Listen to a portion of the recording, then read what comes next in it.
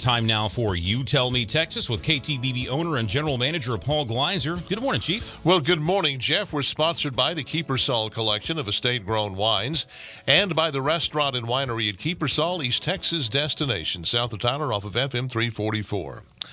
The fiasco in Afghanistan, the humiliation of the world's only superpower, and the abandonment of American civilians to the mercies of the Taliban, the entire sorry episode may actually be Donald Trump's fault.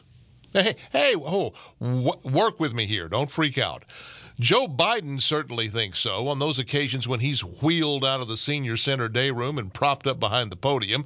He never fails to take a swipe at Donald Trump. The buck stops here, he says. But in the next breath, he says, I inherited a mess from the previous administration. Well, that's a crock, and we know it. But say what you will about the legitimacy of the 2020 election, say what you will about the election year impact of the COVID pandemic, Donald Trump is not blameless in his loss to Joe Biden. If Trump had handled himself differently, it is possible that he would have overcome all of the forces, real, suspected, or vividly imagined, that were aligned against him in 2020. We would therefore not be dealing with an elderly political hack in the Oval Office who, as former Defense Secretary Robert Gates famously said, has been wrong about every foreign policy and national security issue for the past 40 years. All emotion aside, the Trump presidency was a policy tour de force. From taxes to regulation to controlling the border to defanging ISIS to intimidating that fat kid running Korea, as John McCain characterized Kim Jong-un, to confronting the excesses of China, to reviving America's middle class, to supercharging the economy. The Trump presidency was a cascade of triumphs. But Trump's personal behavior too frequently got in his way. He could have dialed it down, particularly after he won in 2016. It's undoubtedly true that someone needed to lob a flashbang grenade into the Beltway establishment. Trump's lobbing of that grenade brought about an overdue awakening of us here in the heartland to the fact that the ruling class of both parties has been screwing us and getting rich doing it for 30 years.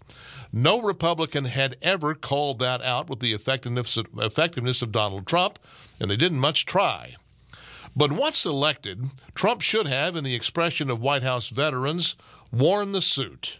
Certainly by the fourth year of his term, much of his name-calling was as unnecessary as it was off-putting. By then, COVID notwithstanding, he had a record that re-election candidates can only dream about. His base was always with him, but for some independent voters and too many Republicans, he had become toxic. His personality, effective as it was in 2016, had become radioactive. So those voters stayed home or they voted for Biden. Might that have been the margin that no amount of election shenanigans, real or imagined, could have overcome?